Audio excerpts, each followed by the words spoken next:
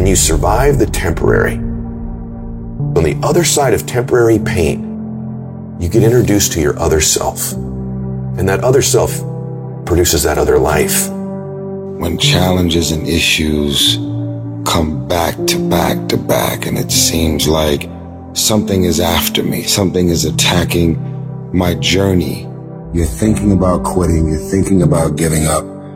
You are caving in. Don't give up.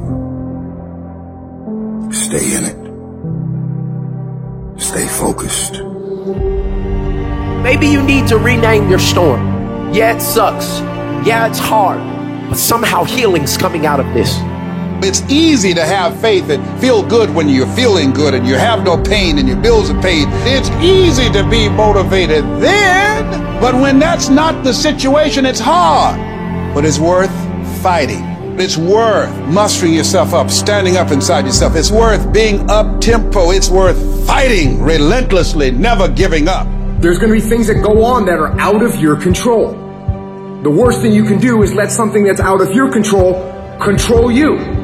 Get control of yourself, get control of your emotions. Don't get angry, don't get frustrated.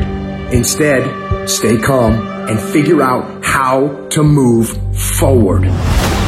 You know what I ask myself when going through pain? What if I can do it? What if I can defy all the odds? What if I can prove everyone wrong? What if I can pull off a fucking miracle? What if I can become someone that no one thinks I can be? And just the thought of that can give you the strength to pull yourself out of the gutter and back in the fight one more time.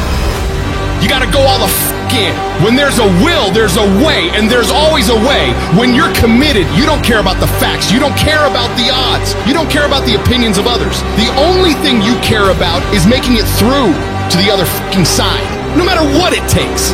You just gotta keep searching, keep fighting, keep hammering, keep failing, keep trying, keep getting back up again, and stop at nothing to reach it.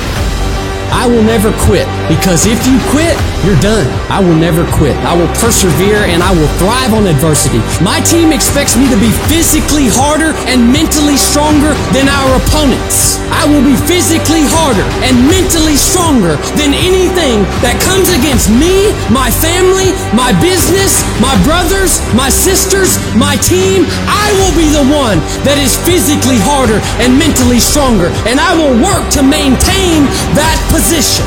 You won't beat me.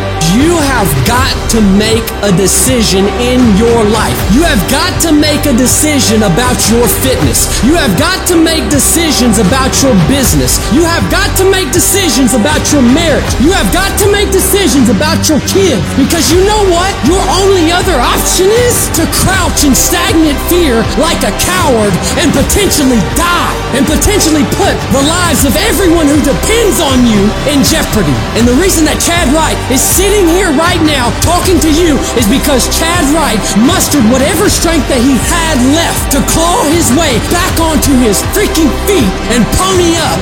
That no matter how many times I was knocked down, that I would muster enough strength to get back on my feet and get in the fight.